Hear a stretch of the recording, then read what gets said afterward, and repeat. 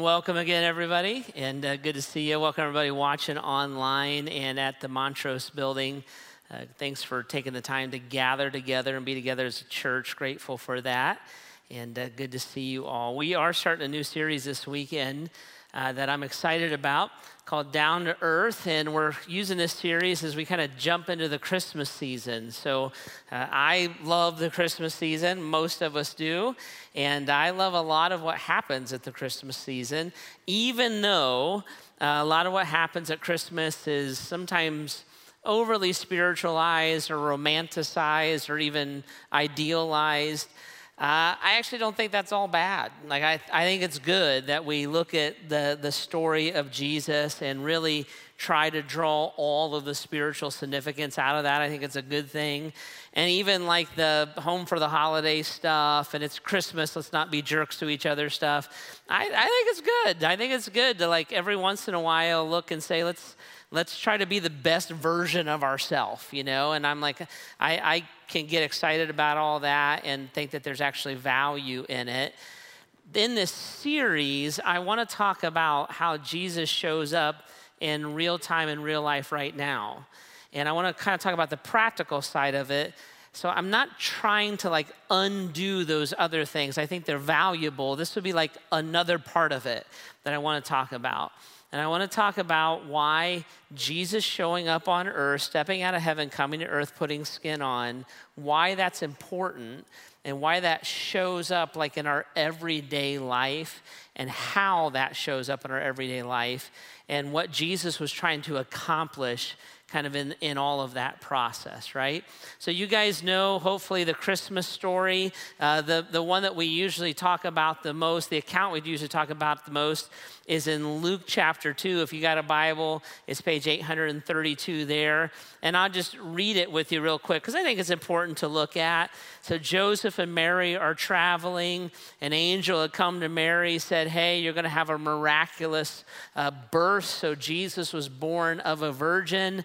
Joseph was her fiance, but they had not been married yet, and she was pregnant at the time that they're traveling here in Luke chapter 2. Verse 5, Joseph took Mary with him down to this town to pay his taxes. So he took Mary with him to whom he was engaged, who was expecting a child. While they were there, the time came for the baby to be born. She gave birth to her firstborn son. She wrapped him snugly in strips of cloth and laid him in a manger because there was no lodging available for them. That night, there were shepherds staying in the field nearby, guarding the flocks of sheep. Suddenly, an angel of the Lord appeared to them, and the radiance of the Lord's glory surrounded them. They were terrified, but the angel reassured them, don't be afraid, he said. Bring good news that will bring great joy to all the people. The Savior, yes, the Messiah, the Lord, has been born today in Bethlehem, the city of David, and you will recognize him by this sign. You'll find a baby wrapped snugly in strips of cloth, lying in a manger. Suddenly, the angel was joined by a vast host of others, the armies of heaven, praising God and saying, glory to God in the highest, and peace on earth to those whom God is pleased.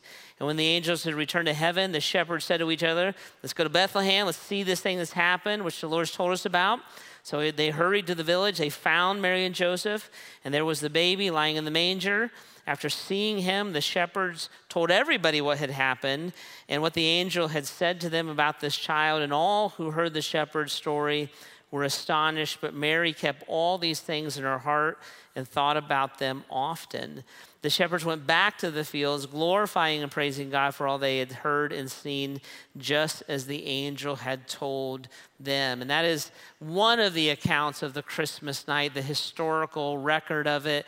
That night when God, Jesus, stepped out of heaven, came down to earth. He entered the human experience. I like to say it's God with skin on. And when Jesus did that, what he did was a ton of stuff, but one of the things that he did was he made a way for us to understand him. Like God is so far above us, so beyond our thought processes or our comprehension, but we can kind of get our head around Jesus because he had skin on, because he lived in the human experience and he walked kind of the pathways that we would walk. And part of what God was accomplishing by giving his one and only son was allowing that to happen so that we could understand God, so that we could know what God was like, and so that we could interact and talk and live with him. And a lot of the Bible is about that. A lot of the Bible is looking back at that baby, at that event, Jesus with skin on, and helping us to understand his heart and his mind. And as we understand who Jesus is, Christmas makes sense, but then God makes sense and our life makes sense in real time, real life right now. So this weekend, what I want to do is we kind of jump into this series is I want to look at a couple of places in the Bible that lay out what God kind of was thinking, what was on his heart, and then lay out how he can relate to us, what his down-to-earthness, so to say, does for us and helps us to understand, all right? So the first place I want to show you is this. This is John chapter 1, verse 14, and this is talking about Jesus. So the Word is another name for Jesus. So the Word or God or Jesus became human and made his home among us. He was full of unfailing love and faithfulness, and we have seen his glory, the glory of the Father's one and only Son. So one of the things that the Bible says that happened that Christmas night, that first Christmas night, was that God put skin on. So Jesus came down and he became human, fully God, and he made his home among us, fully immersed in the human experience. And he came to be with us. He stepped out of heaven so that he could be with us, make a home among us, not because he didn't understand us, but because we didn't understand him. And so he put that skin on and entered the human experience. What was he thinking? What was like his heart and his mind when he did that? Well, the Bible tells us he was full of unfailing love and faithfulness. So God stepped down so that we can know him. He enters the human experience, makes his home among us. And what's God like? What's Jesus like? What's he thinking? Well, here's a description. He is filled to the brim with unfailing love and with faithfulness, unfailing love for us and with faithfulness to us. So if I was trying to understand Jesus, I would want to understand those two things about him. No matter what he says, no matter what he does, no matter how he speaks into my life, his motives behind those things is an unfailing love and a faithfulness to journey through life with us, right? And that's part of what was happening that night in that manger when that baby was born of that virgin. And Jesus stepped down and put that skin on. Now, another place that gives a description of God and what he's like and how that shows up in our life is in the book of Hebrews. So the writer of Hebrews says this about Jesus. He says this, so then, since we have a great high priest who has entered heaven, Jesus, the Son of God, let us hold firmly to what we believe. This high priest of ours understands our weaknesses, for he faced all of the same testings we do, yet he did not sin, right? So let's start to put this picture together. We have a God, Jesus, who put skin on. He stepped out of heaven, came out of earth, put skin on. He did that to live amongst us, not because he didn't understand us, but because we have trouble understanding him. And his heart and his mind, his motives are driven by an unfailing love and faithfulness to us, love for us and faithfulness to us. And then the writer of Hebrews says, you know what else is fascinating about him? This Jesus understands our weaknesses because he's been tested or faced all of the same testings that we do, yet did not sin. When Jesus was in the wilderness and he was being tempted or tested by the devil, he was tested in all of the same ways that you and I are. He is tempted in the same ways that you and I are, yet he did not sin. Now, if I was trying to help you understand what God was like, I would look at those two passages and I would combine that with what he did with Christmas. And I would say, well, this is what God is like. God wants to know us. God wants us to know him. So he entered the human experience so that he would make sense to us. But he's motivated by an unfailing love and faithfulness toward us. And he understands us because he was tested in all the same ways that we are. And I would want you to know that about Jesus, right? Now, that's a really, really big deal. Because what that means is that Jesus can understand our temptation. He can understand the things that would draw us away from God. And that means that we don't have to fake it with Jesus. We, in essence, can be ourselves and come to him as we really are. I say it this way sometimes. Jesus is not a hide your beer guy.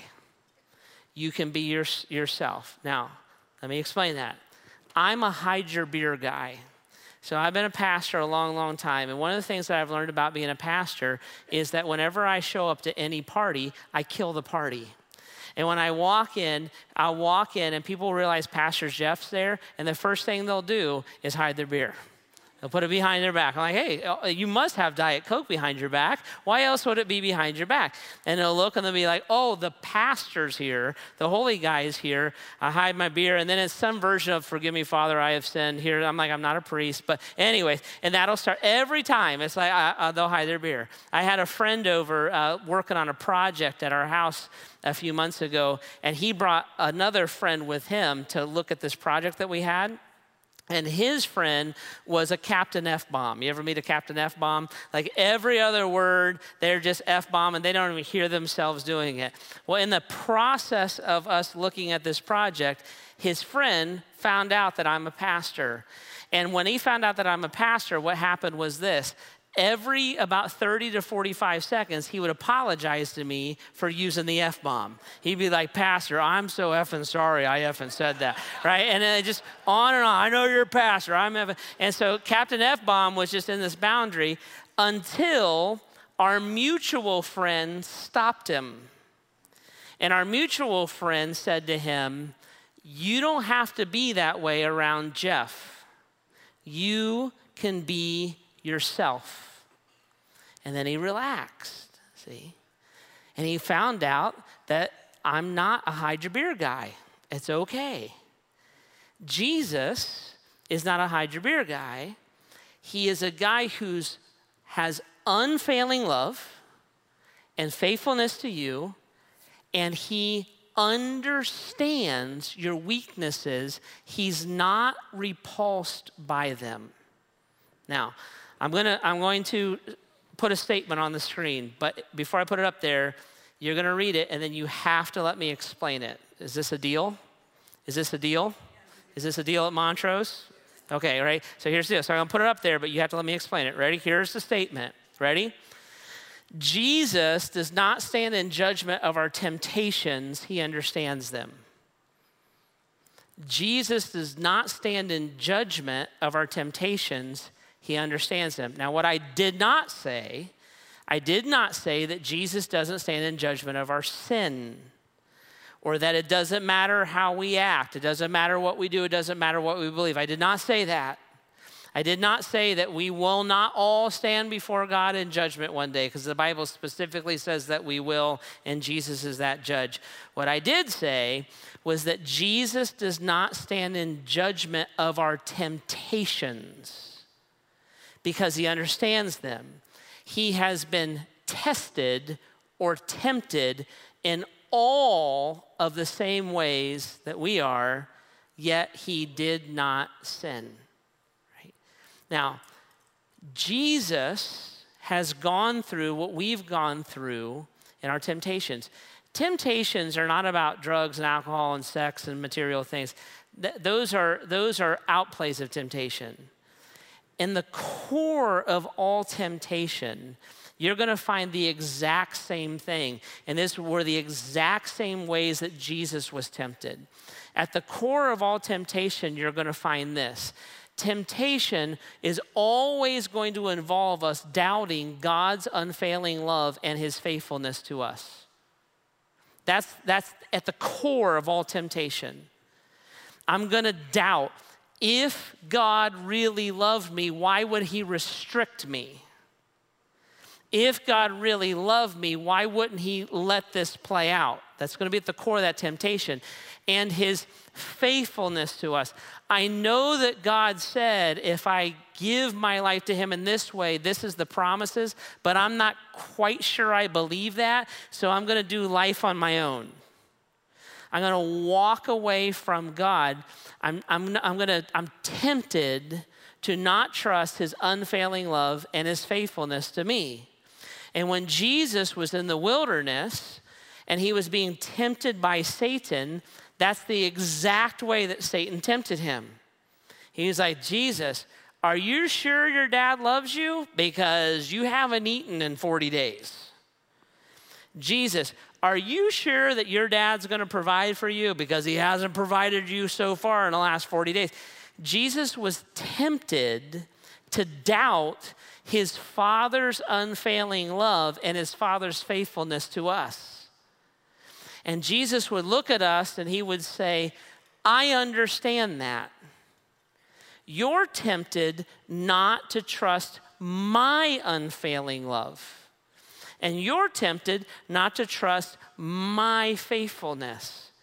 And when you're tempted in that way, man, I completely understand. I've walked a mile in your shoes. Jesus does not judge our temptation. He understands being tempted. And he understands the draw. And he understands the questions. And he understands the worry. And he understands the uncertainty. Because he wrestled with those himself. Now, he never sinned, so he didn't give in to them, but he sure knows what those things feel like.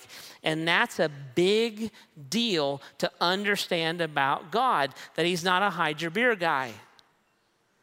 He understands what you're wrestling with, and he understands what you're going through, because at its core, because all temptation is kind of the same thing, he understands what it's like to be tempted not to trust his unfailing love and not to trust his faithfulness, right? Now, understanding that about Jesus in real life, real time right now, changes a whole bunch of things. Because most people assume that Jesus is absent in our weaknesses, and that's why there are weaknesses. So most people assume, if I'm struggling with a temptation, if I'm struggling with a sexual temptation, I assume that the reason I'm struggling with that temptation is because God doesn't want to be anywhere near that. If I'm struggling with an addiction, I assume that the reason I struggle with that weakness is because the last person God ever wants to deal with is an addict. I assume if I'm struggling with greed, that God, the reason I struggle with greed is because God is so far away from me in my struggle with greed because he doesn't like greed. We would assume that our weaknesses are our weaknesses because God doesn't want to be near our weaknesses, and that's why there are weaknesses. But Jesus came down to earth to make his home among us, motivated by unfailing love and motivated by faithfulness because he understands our weaknesses. He faced all the same tests. And when we're struggling with our weaknesses, it's not that God is repulsed by your weakness. It's that he knew you needed him in your weakness because you are weak. So he put skin on, showed up in a way that could make sense to us, went through the test we've gone through, so that we could trust his unfailing love and his faithfulness in the moments that we need them the most. That's a big deal. It's a really big deal. Because if we don't understand what Jesus is really doing and what Christmas really is and what he's really up to, then we'll make all of these false assumptions about why he showed up in the first place, right? Two favorite verses in the whole Bible. John 3:16, the famous one, the one that saw all the football games. For God so loved the world that he gave his one and only Son, that whoever believes in him should not perish but have everlasting life.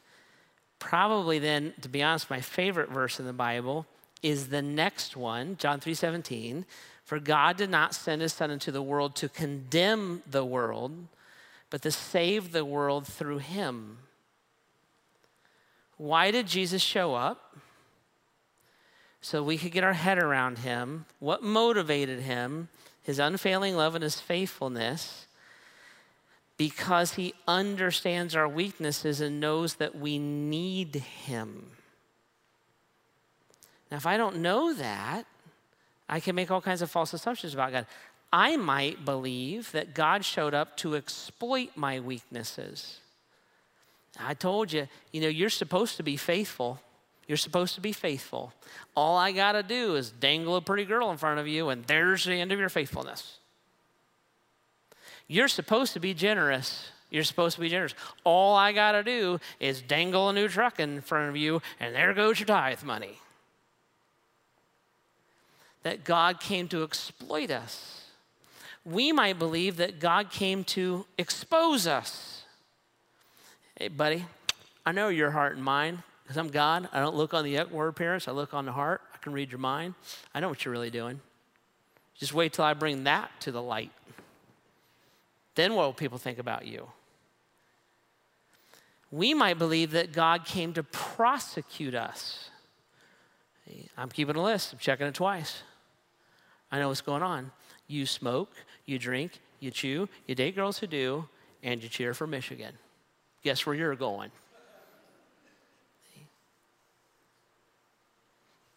But Jesus, who came to earth to make his home among us, motivated by unfailing love and faithfulness, understands our weakness, and did not come to condemn, but to save, because he knew that we needed him.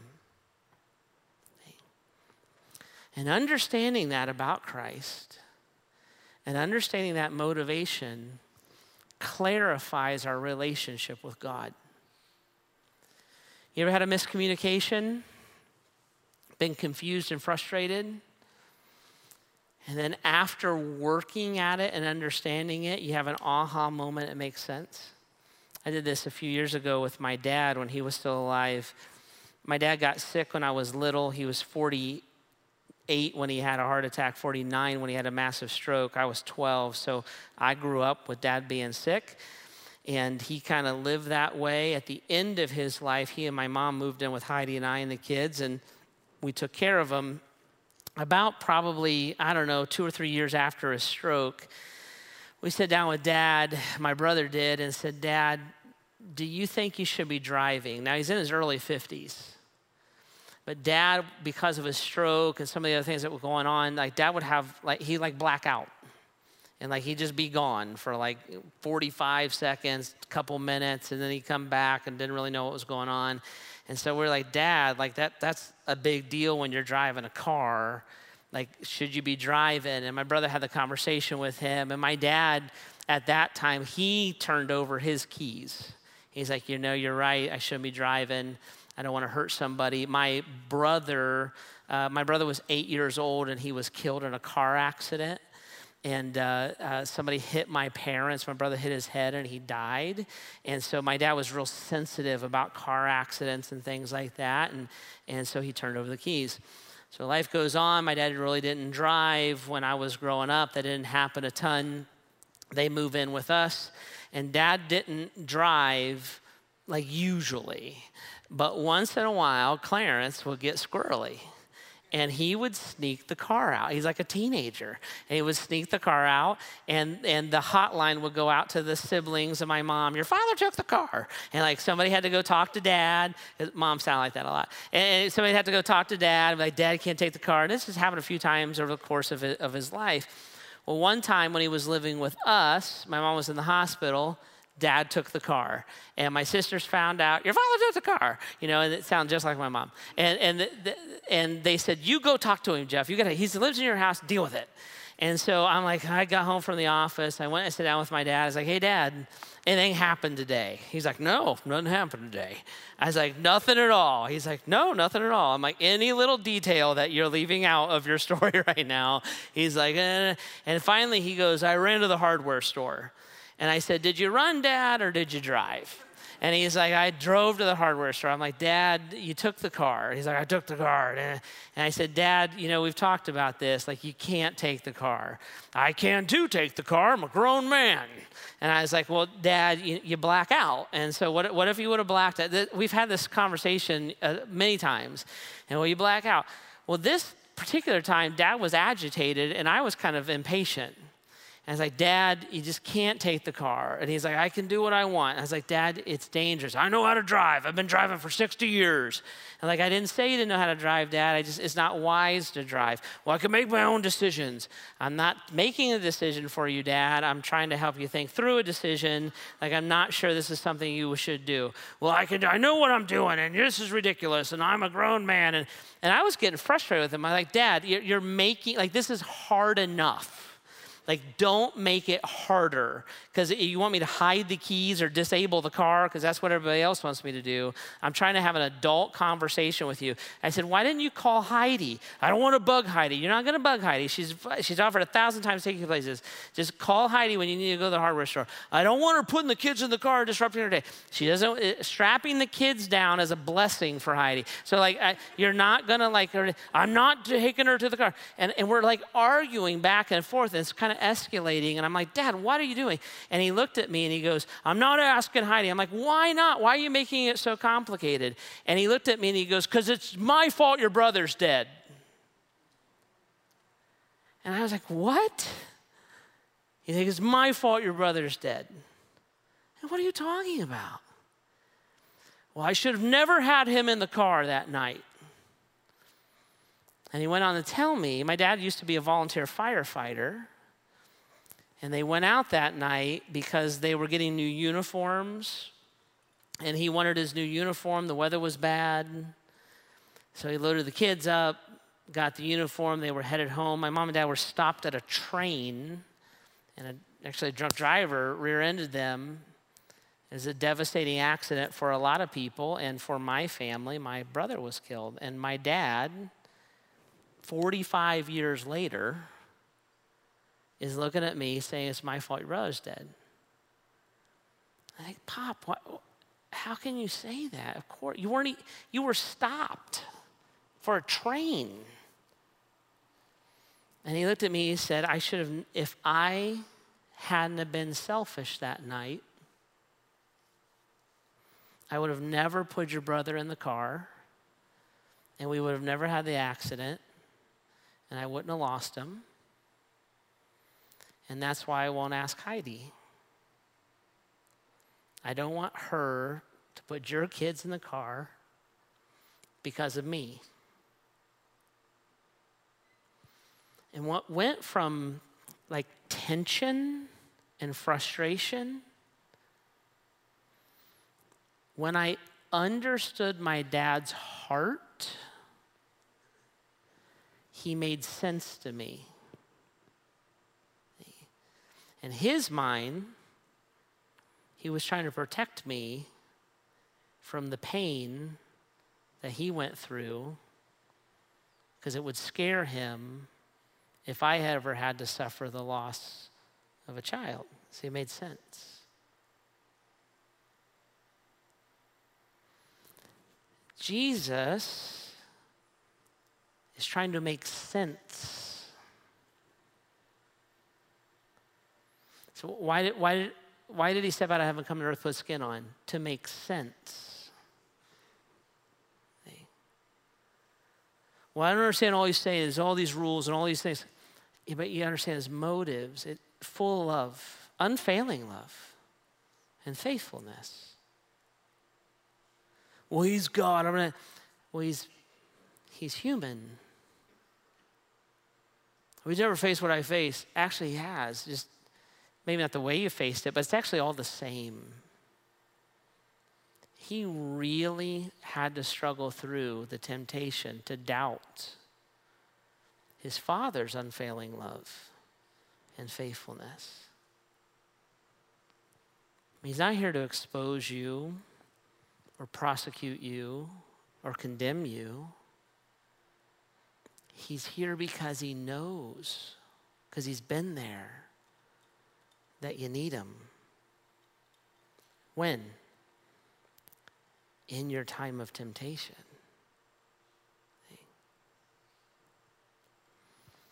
We've talked a bunch about Hebrews chapter 4. We talked about 14 and 15. So then we have a great high priest who's entered heaven, Jesus Christ, the Son of God. Let's hold firmly to our faith. This high priest of ours understands our weaknesses, for he faced all the same temptations we do, yet he did not sin. We talked a lot about that.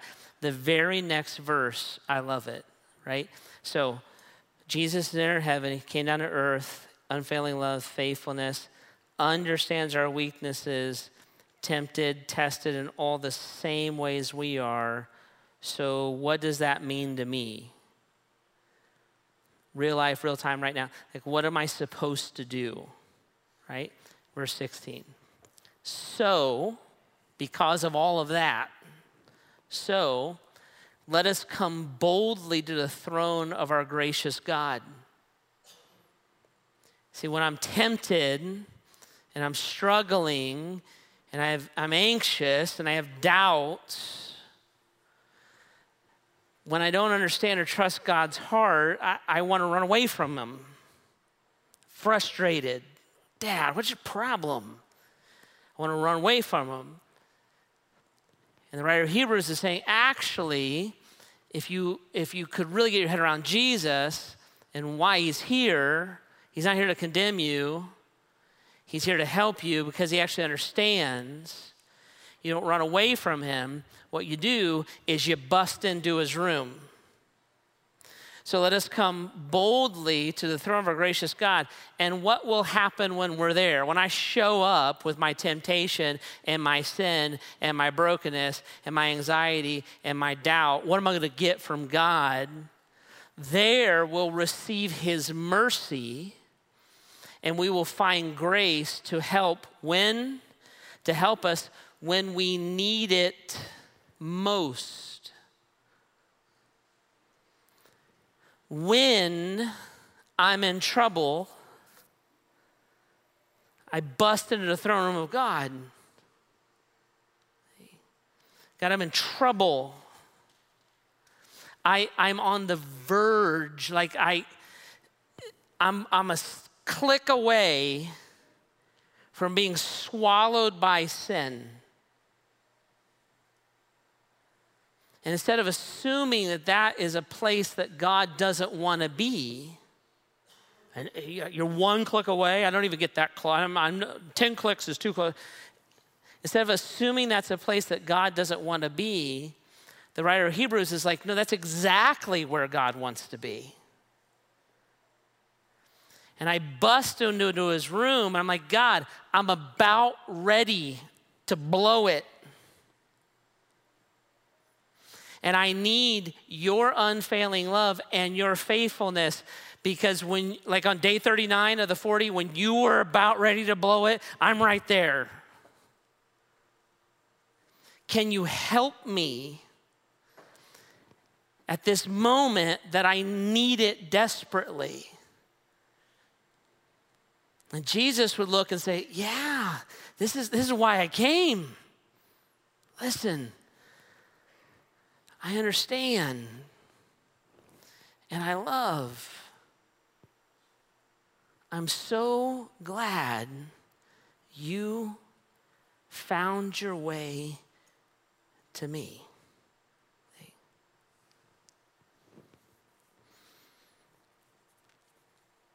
Jesus coming down to earth is an invitation from him to you to invite him into our humanity.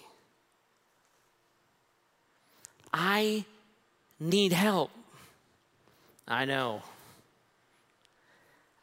I need mercy and grace. It's all yours. I have been unfaithful and unloving. I never am. I get it. Come in here.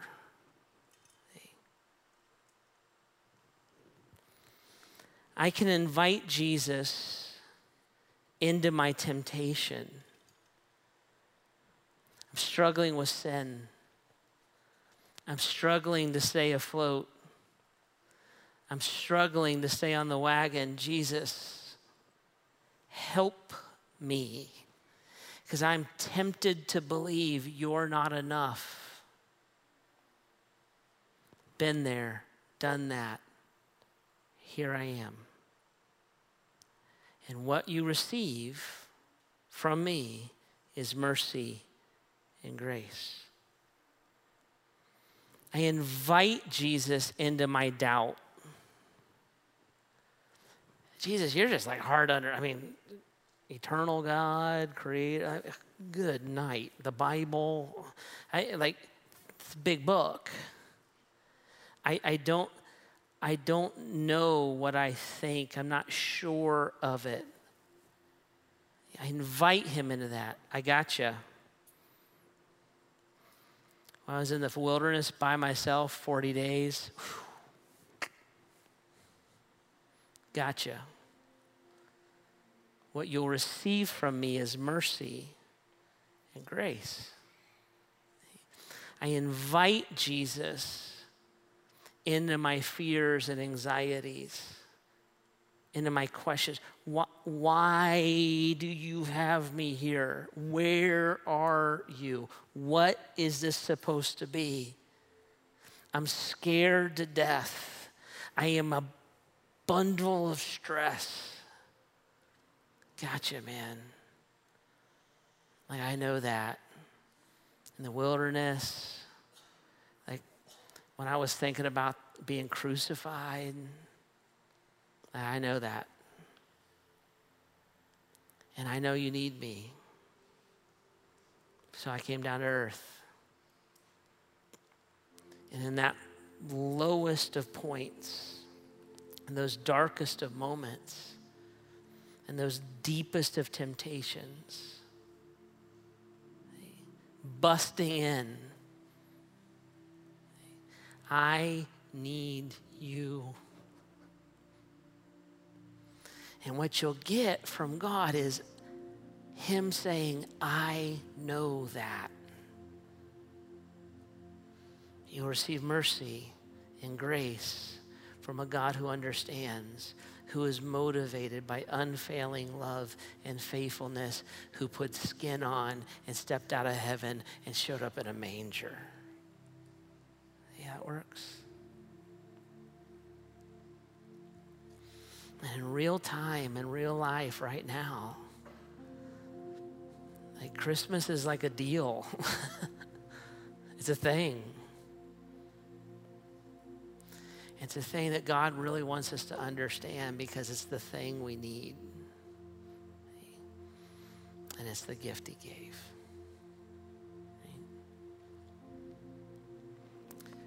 Jesus, would you help us with this? Would you help us with this? Lord, I am convinced that the hardest thing to believe about you is that you love us. Lord, and we've assumed, or maybe we've been taught that we earn your love, we build credit for your love, and just the idea that you just lavish it.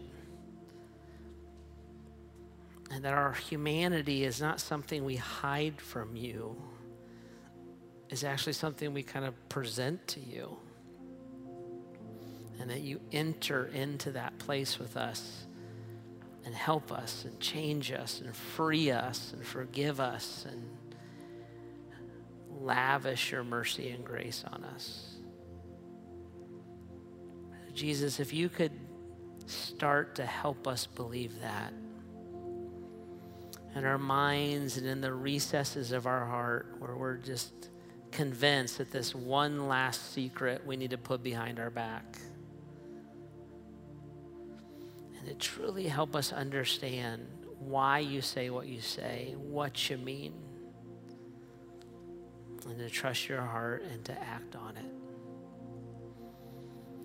God, in these still moments, would you meet us in these deep places? And would you let us begin to receive what you want to freely give?